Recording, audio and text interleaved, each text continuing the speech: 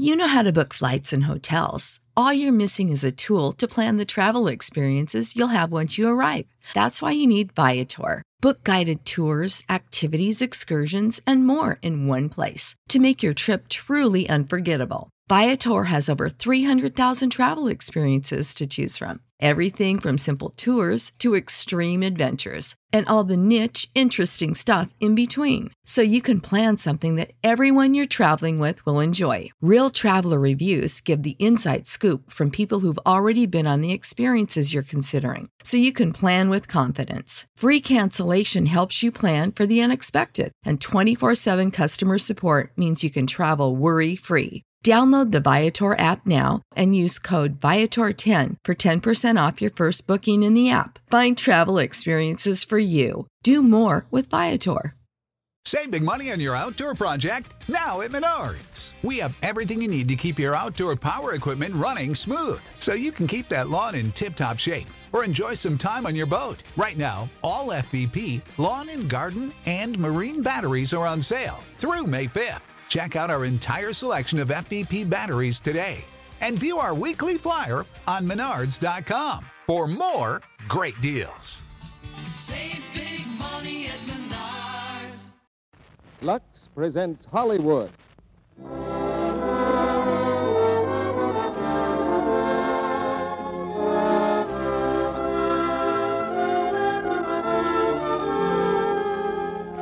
The Lux Radio Theater brings you Lana Turner and Pierre Aumont in Crossroads. Ladies and gentlemen, your producer, Mr. Cecil B. DeMille.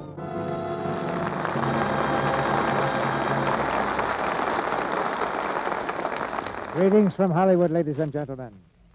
Lana Turner was a high school girl sipping a chocolate soda at a drugstore counter and perhaps thinking about the latest Clark Gable picture when someone, not an astronomer, walked in and discovered a new star. But there was no mistake, because she was soon to see herself on the screen co-starring with Clark Gable. 3 years ago, one of the leading screen actors of France left the Paris sound stages to command a tank in the front line. He won the Croix de Guerre. When France fell, he made his way to America by way of Morocco and Lisbon.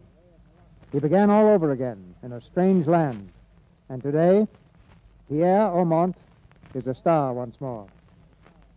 These two adventure stories join tonight as Lana Turner and Pierre Aumont co-star in the Lux Radio Theater. Lana has just finished making Slightly Dangerous over at Metro-Goldwyn-Mayer. And they're expecting great things at the same studio for Pierre's new picture, Assignment in Brittany. Tonight we're presenting them together in another Metro-Goldwyn-Mayer screenplay called Crossroads. There's a great thrill in discovering a new star, and that thrill is one of the things we try to give you as often as possible in these dramas which Lux Toilet Soap brings you each Monday night. When a star clicks, nobody has any doubt about it. If you'd seen Lana Turner's screen test or Pierre Aumont's, you too would have predicted stardom for both of them. I suppose I've seen at least 3,000 screen tests during the past 30 years. About half of them were girls, and most of them were very beautiful. Almost the first thing a producer or director observes in a screen test is whether the girl has a good complexion. If not, she has 2 strikes against her at the start. But girls with a Lux complexion always score a hit. But it's time right now for the first act of Crossroads, starring Lana Turner as Lucienne and Pierre Aumont as David Talbot.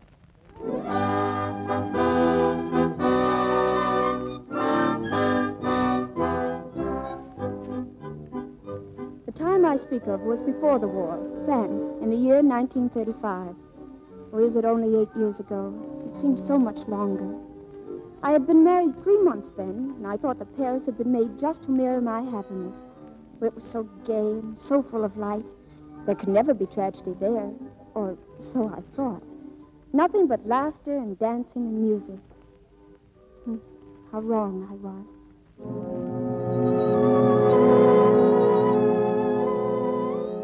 My name is Lucienne Talbot.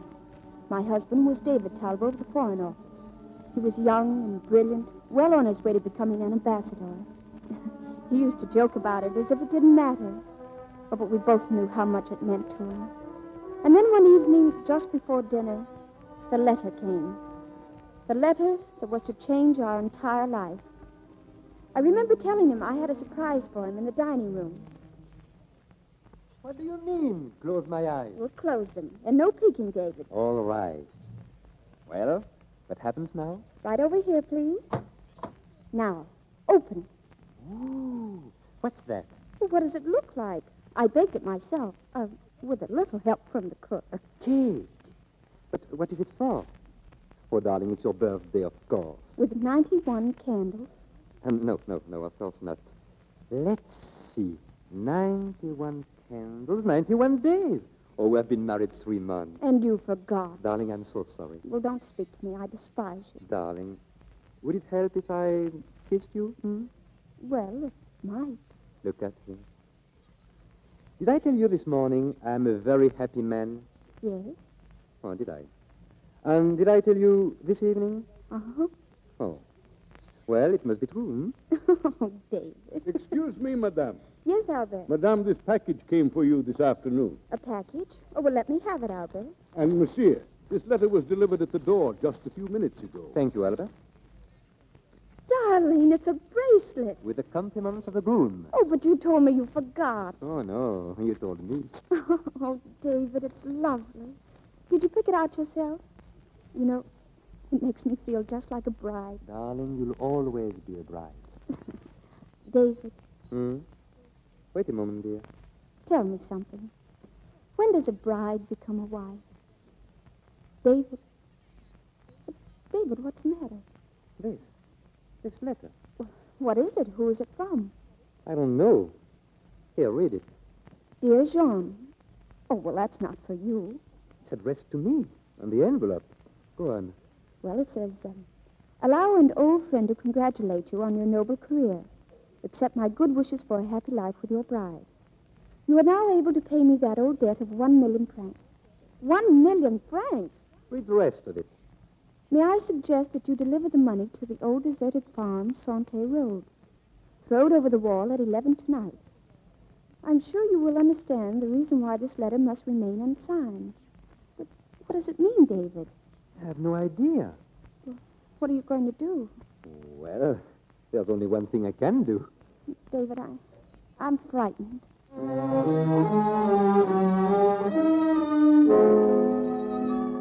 David took the letter to the police. Oh, if only I could have seen into the future that night. If only I'd known what it would mean to us. We could have paid the money and perhaps never been troubled again. As it turned out, David went to the deserted farm on the Santé Road, but the police were with him. There they found a man, a withered, misshapen creature named Leduc. Within a week, the man was brought to trial. Carlos Leduc, you've been brought to the bar of justice charged by the state with extortion. You're accused of writing an anonymous letter to David Talbot, in which you asked repayment of a debt in the amount of 1 million francs. Monsieur le President, the defense will prove that the letter written by my client was a straightforward request for money owed him and not an instrument of extortion. Monsieur le President, the prosecution will prove that no such debt existed. A creditor does not request payment by asking that money be thrown over a wall in the dead of night. At least my creditors are not so imaginative. Your creditors might be if you are living under an assumed name and they were considerate enough to help you keep your deception a secret. The court would like to know to whom you refer as living under an assumed name. If the court will permit my client to tell his story, my reference will become clear. Very well. Monsieur le Duc, will you tell the court, please, when you first met the man called David Talbot? I met him in 1919, right after the war. In those days, his name wasn't Talbot. Then he was known as Jean Peltier. Jean Peltier? Yes, monsieur. He was a petty criminal with a list of crimes charged against him as long as a bell rope. I claim the court's indulgence. But what has Peltier's record to do with charges against this defendant? It seems quite clear that if a previous relationship existed between the defendant and Monsieur Talbot, whatever his name may have been, there is a possibility that the debt actually existed. Proceed. There was one great talent this Peltier had, a talent for escape. He was never caught by the police. It was in 1922, 3 years later, that he came to owe me 1,000,000 francs. It was a decent debt. What were the circumstances of the debt? I regret I'm not at liberty to give further details. Maybe Monsieur Talbot will explain. Continue. 13 years passed, and I'd never heard of Jean Peltier. Then one day, about 3 months ago, I saw his picture in the paper. It announced his marriage to Lucien de Corville. I realized that Jean had changed his name. But whatever his game was, I had no wish to spoil it. All I wanted was my 1,000,000 francs.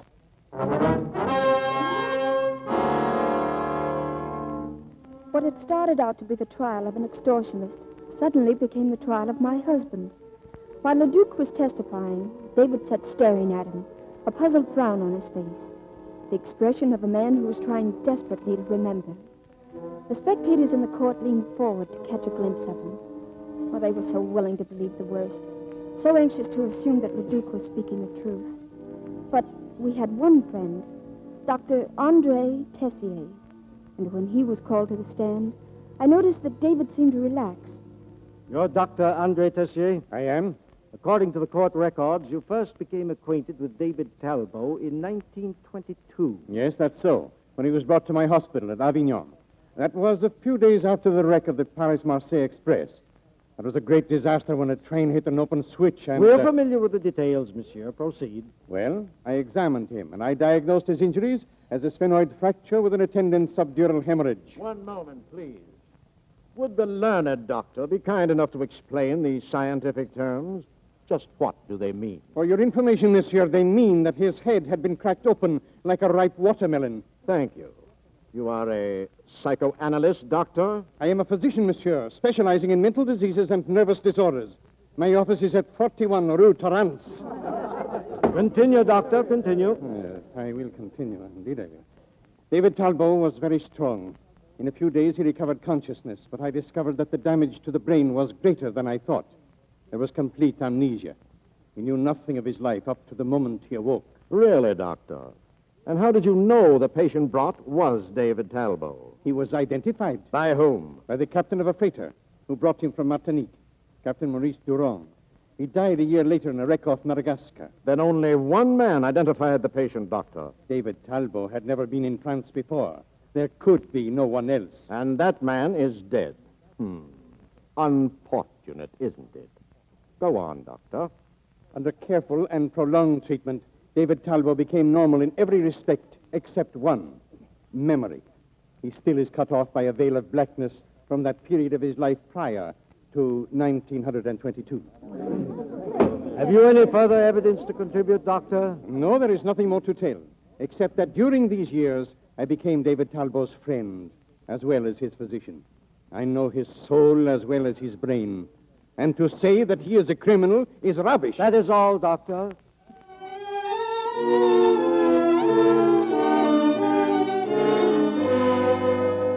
The attorneys had not finished. They called another physician to the stand, a man who claimed that no case of amnesia could ever be proved genuine. The court listened and believed. Once again, I saw the doubt across their faces. The newspapers had the story now. Monsieur Talbot has been mentioned as our next ambassador to Brazil. The people of France are entitled to know the background and character of their servant who aspires to a high place. Perhaps we shall learn something from Monsieur Talbot himself when he takes the stand this afternoon. David on the stand. His face was drawn and pale, his nerves drawn taut by the ordeal. But outwardly, he seemed quite calm and confident. Monsieur Talbot, you have just told the court that the first time you ever saw the prisoner, Leduc, was at the preliminary hearing. Yes, Monsieur le Président. Then what is your explanation of the debt to which the prisoner refers? I have none. It's a fantastic piece of fiction. Monsieur Talbot, can you tell us where you were on the night of March the 27th, 1922? Of course. I was on the Marseille-Paris Express. And how long had you been in Marseille before boarding the train? 2 days. I arrived from Martinique on the 25th. How do you know? How do I know? You heard Dr. Tessier testify that the captain of the freighter identified me. Yes, but I also heard Dr. Tessier testify that there is a veil between you and all that happened prior to March the 27th, 1922. That is correct. Then how, may I ask, can you possibly remember having been in Marseille? Well, I don't remember. I was told. Oh, you were told. Then you will be kind enough to explain to the court. If you can remember nothing prior to the accident, how can you remember that you do not owe 1 million francs to my client, Carlos Leduc? What is the point of the defense counsel's statement? Only this, that we will prove that Jean Peltier was also on that train, that David Talbot perished in the wreck, and that the man brought to Dr. Taché was not David Talbot, but Jean Peltier. Silence! Silence! Monsieur Talbot, have you made any effort to trace your origin or to forge a link with your past? Monsieur le Président, I have made every effort. That I was aboard Captain Durand's ship has been well established. He said I came aboard at Fort de France, Martinique. 3 years ago, I went back there. I found nothing on the island that I could recognize. You found no relatives or friends who knew you before your accident? None. The name of Talbot was unknown in Martinique. It must be very disturbing to know nothing of your past. Well, not really. Not when one's present is so very full. I assume you refer to your position in the Foreign Office. And to my wife, too. Monsieur the President, may the state examine Monsieur Talbot, please? Of course. Monsieur Talbot, what are your duties at the Foreign Office? The gathering and correlation of information from our agents abroad. Are government funds allocated for that purpose? Yes. Do you know where those funds are kept? In my office, largely. Now, would you be betraying a government confidence in telling the court the extent of those funds? Well, it varies from 500,000 to as much as 5 million francs. These funds are in your hands? Yes. In other words, it is a position of great trust.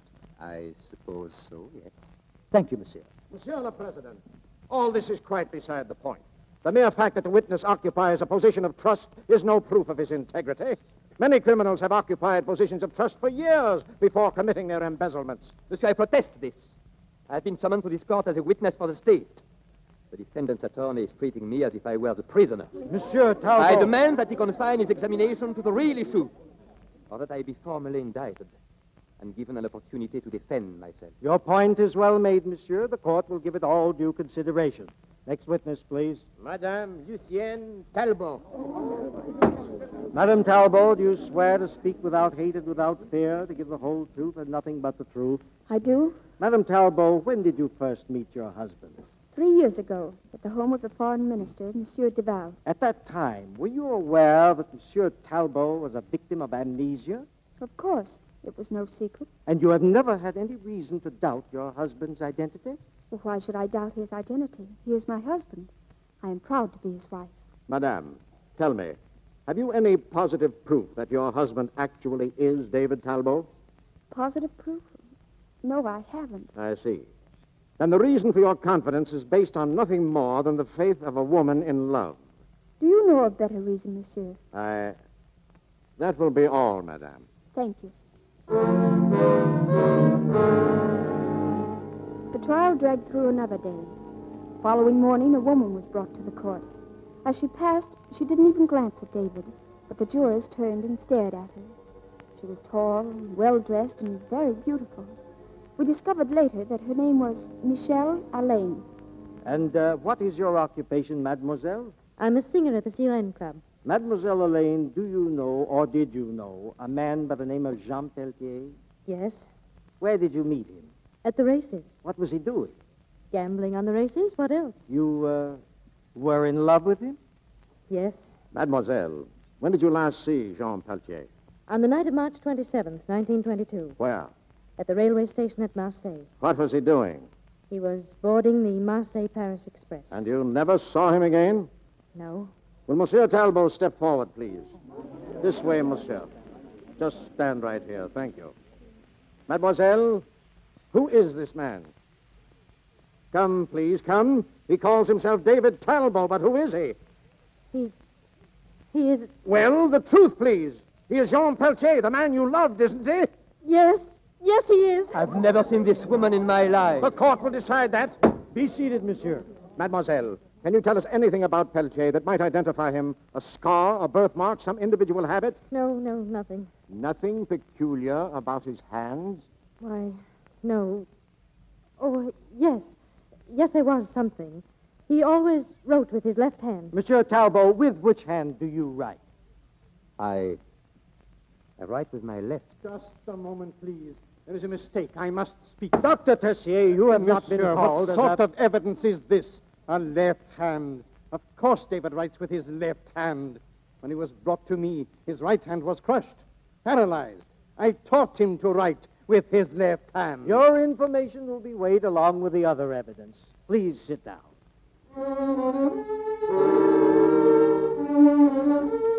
That afternoon, a note was given to the prosecuting attorney. He glanced at it quickly and then brought it over to where we sat. When David had read the note, he looked up in a puzzled way and then handed it to me. It said, "I have vital information bearing directly upon this case. I ask permission to present the evidence, documentary evidence pertaining to it." The note was signed Henri Sarou. Your name? Henri Sarou. Occupation? Wine salesman. Give the testimony, please. Well, I've just recently arrived from Africa. On reading the papers about this case, I ran across the name of Jean Peltier, and immediately I felt it was my duty to testify. You see, for many years I've represented my firm in North Africa. 4 years ago, I became ill. I was brought to the hospital in Sidi Bel Abbes. In the bed next to me lay a man dying of fever. I felt sorry for the poor fellow. I talked with him. I gained his confidence. He told me his name and the story of his life. It was a pathetic story, monsieur. Bad friends, a woman, thievery, the usual road down. 2 nights later, he died. But you referred to documentary evidence. I did. I have his papers here, which the dying man gave me. His name was Jean Peltier.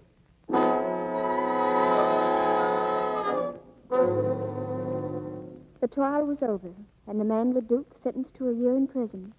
A week later, we gave a party, David and I, to celebrate the end of our troubles. Darling. Yes? Te amo, ma querida. Oh, thank you, David. But what does it mean? Why, that's Portuguese. It means you are lovely, you are beautiful, you give me vertigo, and I adore you. That's a rough translation, of course. Oh, well, not so very rough. Pardon, monsieur. A gentleman has arrived. Oh, why, it's Monsieur Sarou. Oh, how nice. Madame? I'm very happy to see you, monsieur. Oh, you're having guests. Please forgive my bad manners in calling in such an awkward moment. Or at least have a glass of champagne. Well, Please do. I can't impose on you like that. Oh, it's no imposition. Albert, another glass, please. We tried to look you up, but you're not in the phone book. I wish you'd found me, madame. Paris is the wrong city in which to be alone. I'm sure of that. To your very good health, Monsieur Sarou. Thank you. We are very deeply indebted to you. I wish there were some way we could express our gratitude. Oh, really, monsieur? Madame, to your happiness. Madame, Monsieur Martin has arrived. Oh, you'll excuse me. Of course. I went to the door to greet our guest. As we stood there talking, I glanced back at David. I knew immediately that something was very wrong. David looked as if he had just received a blow. Henri Sarou was smiling. I could not hear what was said. I learned that long afterward. I'm sorry, monsieur, but what was it you said? I said that I admired your nerve. But you called me Jean. And why not? That's your name. Jean Peltier.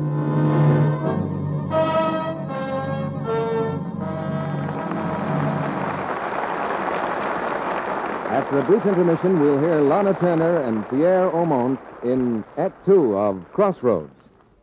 And now, greetings to our young friend Sally. May I ask what that paper is in your hand, Sally? Mr. Kennedy, I have written a poem. Well, Sally, that isn't like you. Must be because spring is right around the corner. Okay, go ahead, but be quick. But first, have you heard this one? She's always in a lather. That's why her skin's so nice. Sally. It's a Lux soap lather, you see, Mr. Kennedy. Sally, either you read that poem right now or else. Well, it's called To the Ladies, and it goes like this. If you'd be pleased with your reflection in the mirror, lady mine, just be sure that your complexion is a Lux one, smooth and fine. That's no poem. That's a jingle. There's another verse, though. If you want to be attractive, rouse the love light in his eyes, use the lather that is active, give your skin a care that's wise. That's all, Mr. Kennedy. And now you can give a little prose talk on why Lux Toilet Soap Care is wise. Well, then, here's why, very briefly. Lux toilet soap, you see, is made of only the finest ingredients. Its lather is luxurious, creamy. That's why it's right for delicate skin, why it cleanses thoroughly, but very gently, too. 9 out of 10 screen stars use Lux toilet soap daily. So why don't you try this gentle care for 30 days? Use it as screen stars do. Smooth lots of the creamy Lux soap lather well into your skin. Rinse with warm, then cold water, and dry with a soft towel. Do that several times a day, always at bedtime, and see what a difference it makes in your skin. It'll feel softer and smoother. Look lovelier, too. Get some fine white Lux toilet soap tomorrow. Now, our producer, Mr. DeMille. Act 2 of Crossroads, starring Lana Turner as Lucienne and Pierre Aumont as David Talbot.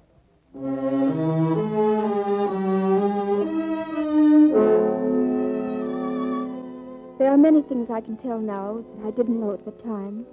When everything was over and I could bring myself to think of it again, I pieced the story together, bit by bit, incident by incident. When Saru came to our house that night, I didn't know why, but I remember the look on David's face. I remember that they left the drawing room together. They went to the library on the floor above. We can talk here, Monsieur Saru. Splendid, Jean. Why do you insist on calling me Jean? What's your game? It's no game. Why have you come here? What is it you want? I want 1 million francs. Really? Why should I give you 1 million francs? Because you're a man with such a delicate past that to talk about it would cause you great embarrassment. You know, that was a wonderful moment in court when the defense attorney asked you, Monsieur Talbot, where were you on the night of March 27th, 1922? What would you have answered if he'd said, where were you that morning? That would be a difficult question, even for a man with a memory. Oh, yes, I forgot. You've lost your memory, haven't you? Please forgive me. Well, I haven't lost mine. I remember where I was that morning. I was in Marseille, and with my good friend Jean Peltier. It was a cold morning, that March 27th. I remember the old messenger wore earmuffs as he stepped out of the bank, carrying rather a large briefcase. He climbed into the taxi and ordered the taxi driver to take him to the Crédit Lyonnais Bank. What are you trying to tell me? I also remember that the taxi driver turned up a crooked little street where, for no reason at all, the motor stopped. Suddenly, the old messenger had visitors. The doors on either side of him opened and 2 men stepped in. They ordered him to hand over the briefcase. But the old man was brave. He decided to fight. So one of the men drew his gun and shot the old man squarely between the eyes, and he fell to the floor of the taxi. Oh, he was very, very dead. But then, of course, you don't remember. By the time the crowd had gathered, the 2 men had gone, and so had the briefcase, which contained 2 million francs. And the taxi driver, a man by the name of, what was it? Oh, yes, Le Duc. Le Duc, you mean? Yes. And when the police questioned him, he suddenly had a slight attack of amnesia. Yes. He couldn't remember that one of the men was myself, and the other, the man with the gun, was you. You are lying. This is blackmail. It's natural you should take that attitude, but it doesn't frighten me. Le Duc wasn't frightened either. He's now in prison. Le Duc is a bungler. I should never have entrusted him. Or Michel with such delicate business. I realized that during the trial. That's why I came to your rescue, my friend. At least Le Duc had the decency to accuse me of being a petty criminal. Now it seems I am also a murderer. You still don't remember, Jean? Oh, really? Now, try hard. Don't you even remember the burn on the back of your left hand from the flashback of the gun? It was rather deep. Deep enough, I imagine, to leave a scar. May I see the back of your left hand? Get out. Oh, come now. Don't cover your hand. We're friends. At least, we were friends, weren't we? Remember, we were supposed to meet you in Rotterdam about 3 weeks after you killed the old man. But you never got there, Jean. You skipped, didn't you? And with our share, 1 million francs. I said, get out. All right, my friend. I'll get out. It'll give you time to think things over. But please don't think too long, because I may grow impatient. If I do, you'll hear from me in some way or other. Good night, Jean.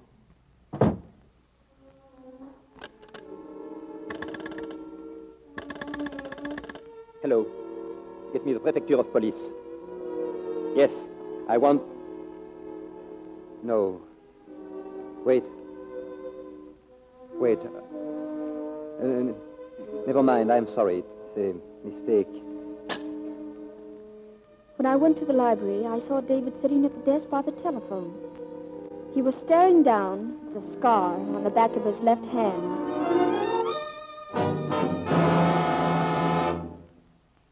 was a week later that I had a visitor. David was working late at the office, and Albert announced that a lady had come to see me. When I went downstairs, I recognized her at once.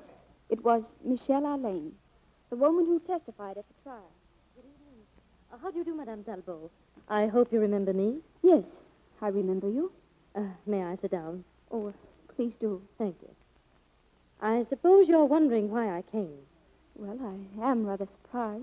Well, you see, I felt it only fair to you and to myself to justify what I did at the trial.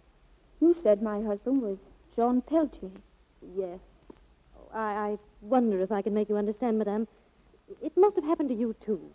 You're walking along a street, perhaps, or sitting in the park. Suddenly a face appears. For a moment you think it's someone you know. You almost call out. And then, well, all at once the impression is gone. Well? Well, that's what happened in the court. It's been on my conscience ever since. My only excuse is that he was so much like Jean Peltier. Here, Madame, I have Jean's picture in this locket. I've kept it for years. Look, Madame. Why, that's almost... You see? You see how closely your husband resembles him? Yes, they are very much alike. Oh, the locket, please, Madame. Oh, I'm sorry. Here. Thank you. Well, I'll go now, but I felt I owed you a personal apology. Well, you're very kind. I'm sorry your husband wasn't at home, but perhaps we'll meet again sometime. I'm at the Sirene Club. Maybe you'll drop by some evening. Why, thank you. Please come. I should like to show him the picture, too.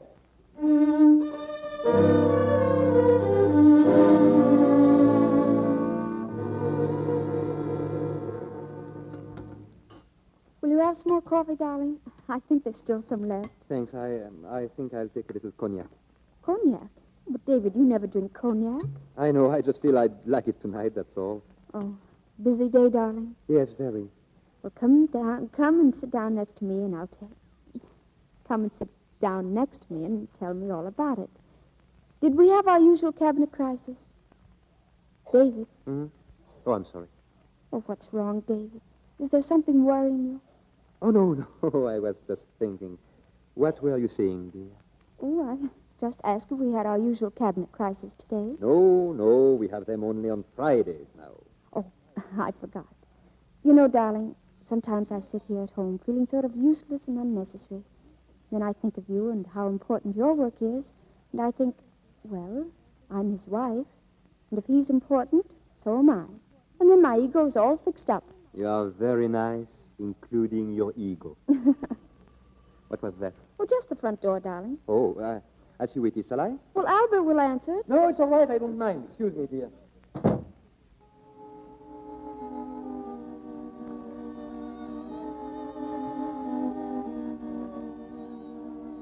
He was gone for just a moment. When he came back to the room, he was putting something in his pocket. It looked like a clipping from a newspaper. Darling, I must leave at once. Something had just come up at the office. I won't be very late. At least I'll be back as soon as I can. Don't wait up for me.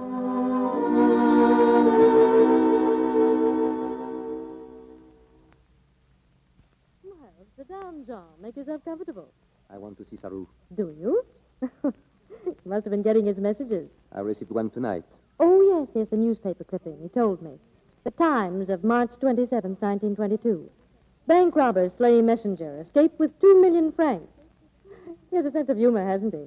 I find it a bit morbid. Did your wife tell you about the picture in my locket? Yes. Yes, I thought she would.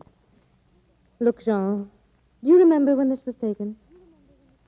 No, I do not. Oh, but it is you, isn't it? A little younger, of course. A bit more handsome, Jean. Where is Saru? What do you want him for? I want to talk to him. You can talk to me. All right. Every shred of decency I have tells me I shouldn't do this. But I'll give you a check for 50,000 francs. 50,000? Oh, no, Cherie.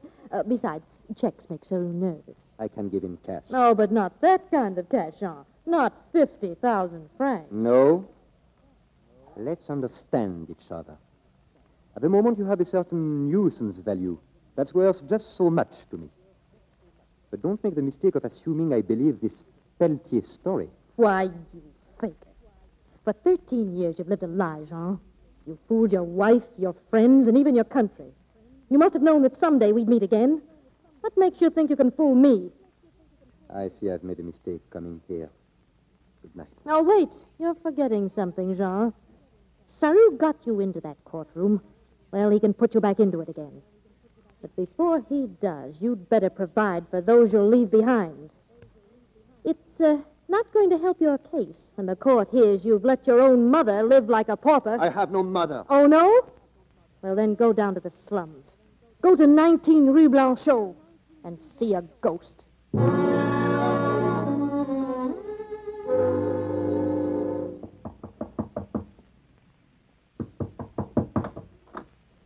Yes? What is it, please? Madame, Oh, may I come in, please? well, I'm an old woman. I receive no visitors. The hour is late. Madame, I'm in trouble. I need your help. Yes, I see. Come in. Won't you sit down, monsieur? Madame, I have a strange question to ask. Yes, monsieur? Do you know me? Yes, I know you. From the trial, of course. I followed it very closely. Oh. I saw your picture in the papers. I was so relieved when it was over. Why were you relieved? You were in trouble. Ah. Madame Pelletier, do you have a son? When he was little, oh, he was a gay one. Always busy as a bumblebee. They grow up so soon. Have you a picture of him? No. No, I've never had a picture of him. Would you say there was any resemblance between your son and me? Some might think so, yes. But to a mother. I couldn't be your son. My son is dead. Everyone knows my son is dead. Why don't they leave the dead alone? I'm sorry. I'm an old woman, and I need peace. It's late, monsieur. I must ask you to leave. Oh, your shoes, they're wet. It's nothing. But it's a bad night. You should wear your rubbers. You'll take cold. Madame, I hesitate to mention this, but if you have any need of money... Oh, no. No, please. Good night. Good night, madame. Wait. Just let me look at you. Just for one more moment. Madame... Have no fear. Goodbye. And may heaven keep you. My son. Madame! Madame, open the door! Open the door!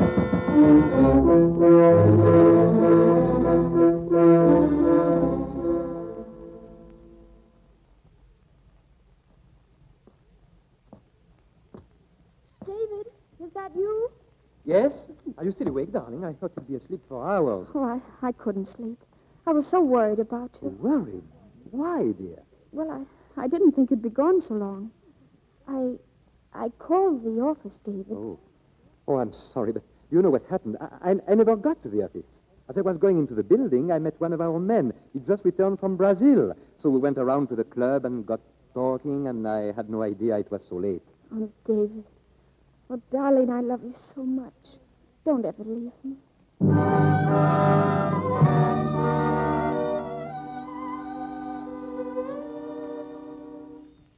Go on, Lucien. What else has you worried? Well, there are so many things, Andre. You're his friend and his doctor. That's why I've come to you. I'm your friend, too. Now, what else? Well, this morning, after David left for the office, it all came back to me again. Maybe Saru's visit that night meant nothing, and maybe Madame Alain really meant to apologize for what she did in court. But David, he's so different. He's so changed, Andre. Oh, there's nothing to be afraid of. Your nerves have had a shock, Lucien. You went through the trial so beautifully. Never once did you let anyone see those little pangs of doubt that must have stabbed at your heart. It was a strain, my dear, but that's all past now. There's no doubt any longer, is there? Andre, it's so strange. What is? I love him very much, Andre. There's nothing that can happen to that love. Nothing. And it would make no difference, even if I knew he was Jean Peltier. Lucien.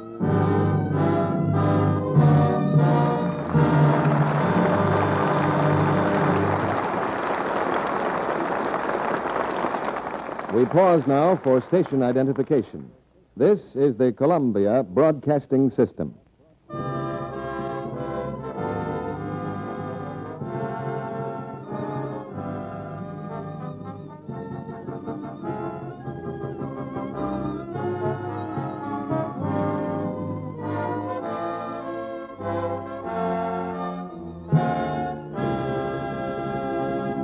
In just a few moments, Lana Turner and Pierre Aumont will return in Act 3 of Crossroads. Why, Sally, you look very excited. I am excited, Mr. Kennedy, because now is the time we're going to tell everyone about our wonderful Lux and Lux Toilet Soap offer. Go right ahead, Sally. It's real springtime news we've got tonight. It's news about flowers, thrilling news. Just think. For only 10 cents and a Lux opening tab, or a Lux Toilet Soap wrapper, you get 6 large packets of flower seeds. They're first quality from one of America's leading seed houses. The kind of flowers that are easy to grow and that everyone loves. Exactly what kinds are they, Sally? Well, there are Shirley poppies, doubles and singles in scarlet and pink. Candy tuft, wonderful for borders or window boxes. And cosmos in white, pink, crimson, and purple. You know, cosmos bloom till late fall and are perfect for cutting and... Goodness me, Mr. Kennedy, I'm out of breath. Well, I'll come to your rescue, Sally. There are also morning glories called heavenly blue, and you'll find them well named. Then there are marigolds in vivid shades of gold and lemon yellow. And last but not at all least, there are zinnias, called dahlia-flowered giants, because they give big bushy blooms in almost every vivid color you can imagine. And here's a very important fact. All these 6 packets of seeds have been specially treated with plant hormones for bigger, earlier flowers. Yes, Mr. Kennedy, these seeds are truly exceptional. And they've been chosen to give you a garden of blossoms that will flower from early summer till frost. Have borders of them around your Victory vegetable garden, too. And if you don't have space for a real garden, you can plant gorgeous window boxes with the candy tuft and marigolds and morning glory. Now, here's what you do to get your 6 packets of seeds.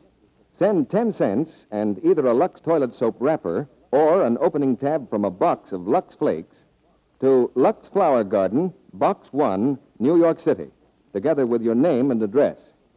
You can get a handy order blank from your dealer if you wish. For additional seeds, be sure to enclose another dime and either another Lux Soap wrapper or another Lux Flakes opening tab for each extra set desired. Planting instructions are on the back of each packet. Act quickly, for you must allow 2 to 3 weeks for seeds to reach you, and this offer will not be good after May 31st. I'll repeat the address. Lux Flower Garden, Box 1, New York City. Be sure to wrap coins securely and write name and address plainly. No stamps, please. This offer is good only in the United States. Now, Mr. DeMille returns to the microphone. In real life, Pierre Aumont is on the brink of another great adventure. We'll tell you about that after the play. Now here's the 3rd act of Crossroads, starring Lana Turner and Pierre Aumont.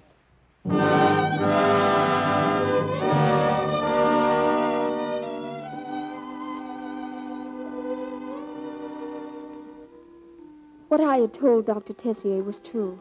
It made no difference what David had done. I loved him. I loved him as David Talbot or as Jean Peltier. And I would have given anything to help him, no matter what it meant. Well, he must have known how I felt. That's why he decided that he must run away. Lucienne! Lucienne, where are you? In here, darling. Lucienne. Oh, David, aren't you ready yet? We're going to be late at the DeVals. Yes, I know. Here, look, darling. I have a surprise for you. See? David, our passport? Yes, we are catching the morning plane at Le Bourget. Well, is it Brazil? Have you been appointed? Well, it isn't exactly official, but I think that privately you may address me as Monsieur l'Ambassadeur. Oh, won't it be wonderful? And, darling, just think. 2 whole weeks alone on shipboard. Oh, can't we go somewhere and celebrate? Do we have to go to that party? You must, dear. I start to tell you, I just called Martin at the office. He's asked me to help him, and, well, he's done it for me so often that I couldn't refuse him. Well, what can I tell Madame Duval? It's so late. That's all right. You run along, and I'll join you there later. About 11? All right. And afterwards, we'll do every night spot in the town, from Ciro's to Maxim's. All right. Look, darling, don't say anything about Brazil to Duval. We must be very surprised when he tells us. Oh, David, I'll swoon. Good. Now you run along. Oh, I hate to go without you. Do you? I shall miss you too. But it's only until 11. Yes. Good night, dear. Good night, David. I'll be waiting.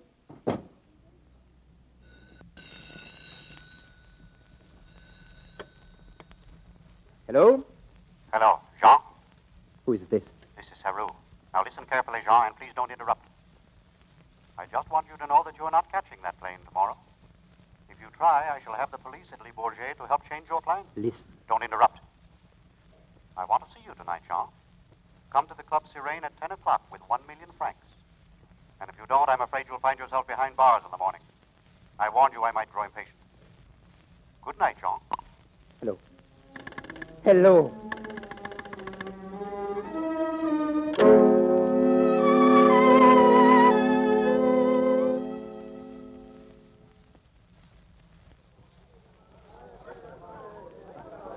Sit down, Jean.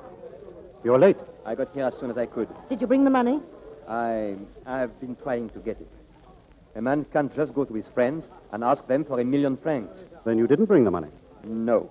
You have a very devoted wife. She has jewels. How simple.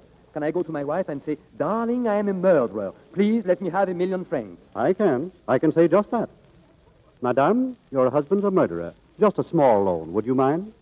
Oh, come now, please. There's no sense wasting any more time. Saru, I want to get you the money. I'd do anything to have this nightmare off my neck. Believe me, it hasn't been easy for me. Sitting up there in my office, handling large sums for the government. Oh, yes. Michel, he handles large sums of money for the government. Go on, Jean. But that money isn't mine. That's a trust from the Republic. Oh, please, no vulgar appeals to our patriotism. No, this is business. But don't you see that they'd know in a minute the safe is in my office? I'm the only one who has a key. Jean, you've forgotten a lot of things you used to know very well. I don't know what you mean. Oh, come now. A man goes to his own office where he has a perfect right to be. While he's opening the safe, he's attacked, bound and gagged. The next morning, he's found by the charwoman. The safe has been rifled, but you're completely innocent. You go back to your own life, your career, your wife, Brazil. What guarantee have I that this is the end? We'll disappear. You'll never hear of us again. What about the picture, the locket? You can have that just as soon as we get the money. Shall we leave now for your office? Yes, I'm ready.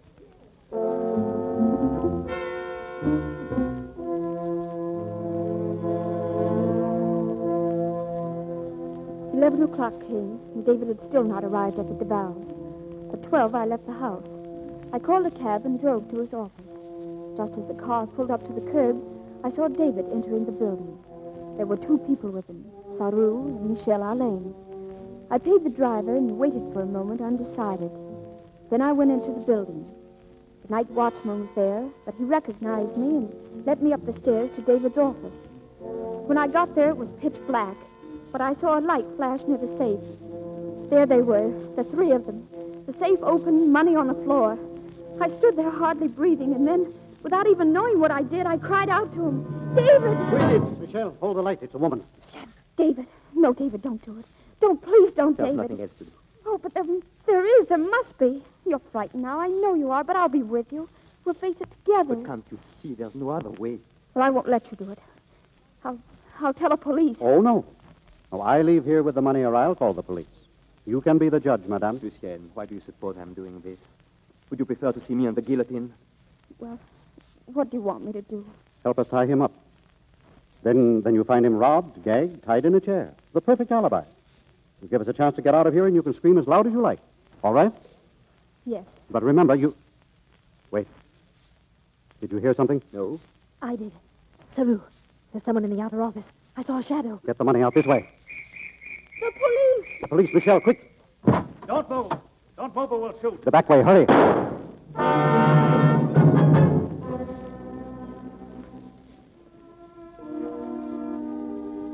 The shot had gone wild, but Saru stood frozen in his tracks. The building was surrounded, and there was no escape.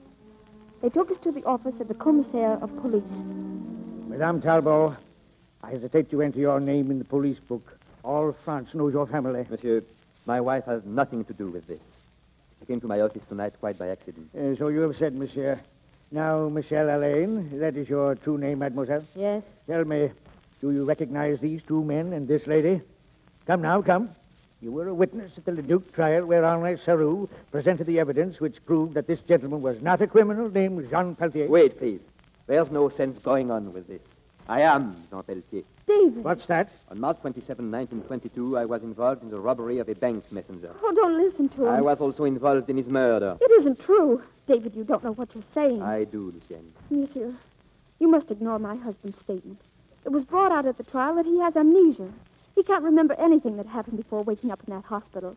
And this murder was the morning before the Paris-Marseille train was wrecked. Is this true, monsieur? Yes. Then how do you know you were involved in this robbery and murder? I was told. By whom? By my accomplice in the crime, Henri Sarrou. No, wait, I can't go on knowing that I helped to murder a man, Sarrou. I can't live with it any longer. Ever since you told me, I've been tortured by the thought. No, listen to me. Sarrou, I beg. And you too, Michel. Let's confess everything and throw ourselves on the mercy of the state. What? Mademoiselle Alain was connected with the crime? Yes. At that time, monsieur, she and I were, well, we were more than just friends, as you can see from this locket. May I have it, please, Michel? It was she who drove me to the station after the murder. No, I never saw this man. Not until the day I testified in court. Shut up. Henri, this is murder. You want to go to the guillotine? We have nothing to do with murder. I'll do the talking. You've talked too much already. That's why we're here. The perfect blackmail crime. It couldn't fail, you said. Shut up, you fool. I won't shut up. Well, he's not Jean Peltier. Peltier was killed in the wreck of the Paris-Marseille Express. David. Go on. Sarrou and Leduc went to the hospital after the wreck. They found Peltier among the dead. While they were there, they also learned that one of the survivors, Monsieur Talbot, was suffering from amnesia. And you waited all these years to blackmail me? He waited until you had something to lose. He planned everything, even that picture in the locket. It's a fake, a superimposure. Well, Monsieur Talbot, I think we've heard all we need to hear. Henri Sarrou, Michel Alain, I hereby order you to stand trial and decree that you be remanded to prison until such time as you are tried by the state. But it was his idea, I tell you. Sarrou! Come along. You hysterical fool. Hysterical? Just wait till you hear me at the trial. Well, Monsieur Talbot, you certainly took a desperate chance. Oh, not really, monsieur. I knew I wasn't Peltier. David, I don't understand. Was it you who called the police? Of course, darling. But if you knew you weren't Peltier... I didn't know it until tonight. When you left me at home, I felt it was the end of the world. After Sarrou called, I stood looking at our passport pictures, remembering.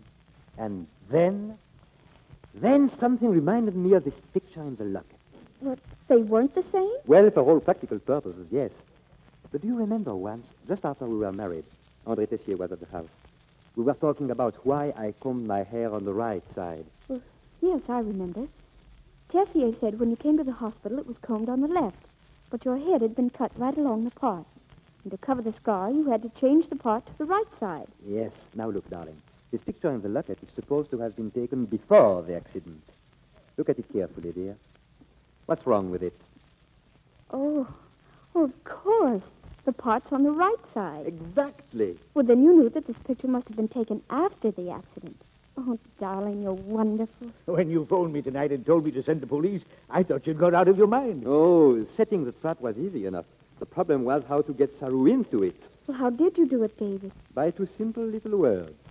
Government funds. He took the bait at one gulp. Oh, my David.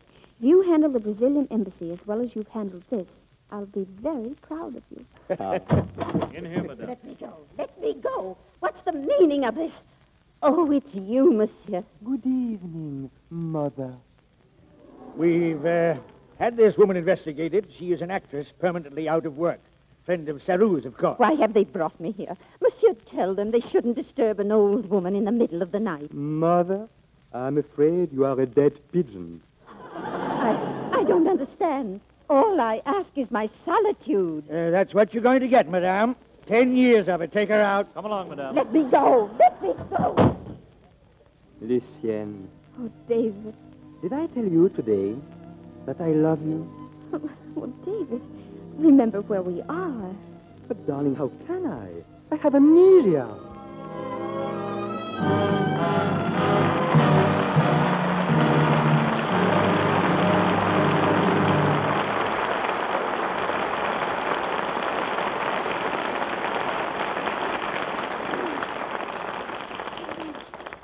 curtain falls on Crossroads, and we are very glad that the paths of Lana Turner and Pierre Aumont crossed at this microphone tonight.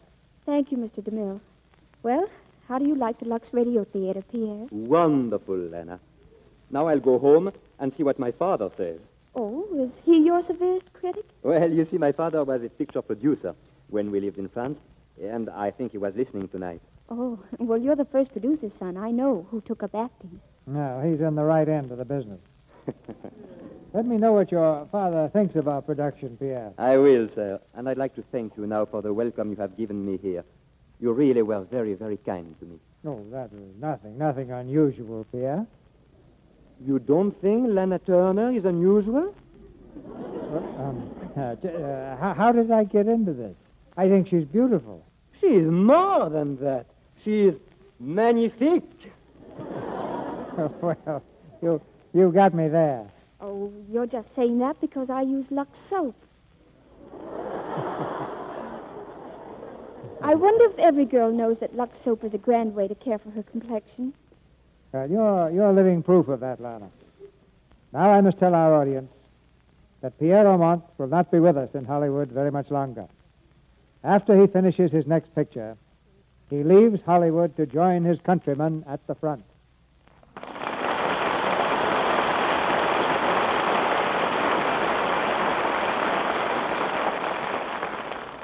Those comrades of his and ours who are fighting for the cause of the United Nations.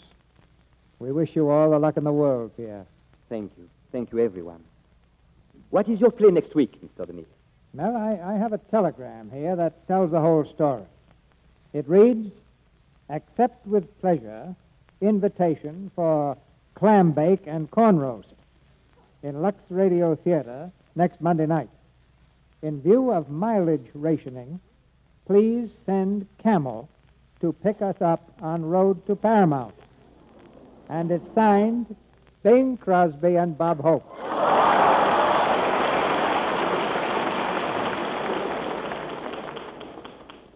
And the play, ladies and gentlemen, well, what else could it be but The Road to Morocco? Bing Crosby and Bob Hope will bring us their greatest co-starring screen success next week. And with them, we'll present Ginny Sims.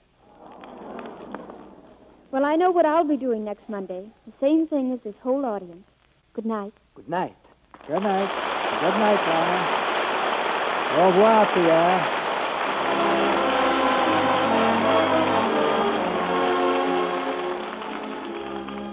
Our sponsors, the makers of Lux Toilet Soap, join me in inviting you to be with us again next Monday night when the Lux Radio Theater presents Bing Crosby and Bob Hope and Ginny Sims in The Road to Morocco. This is Cecil B. DeMille saying good night to you from Hollywood.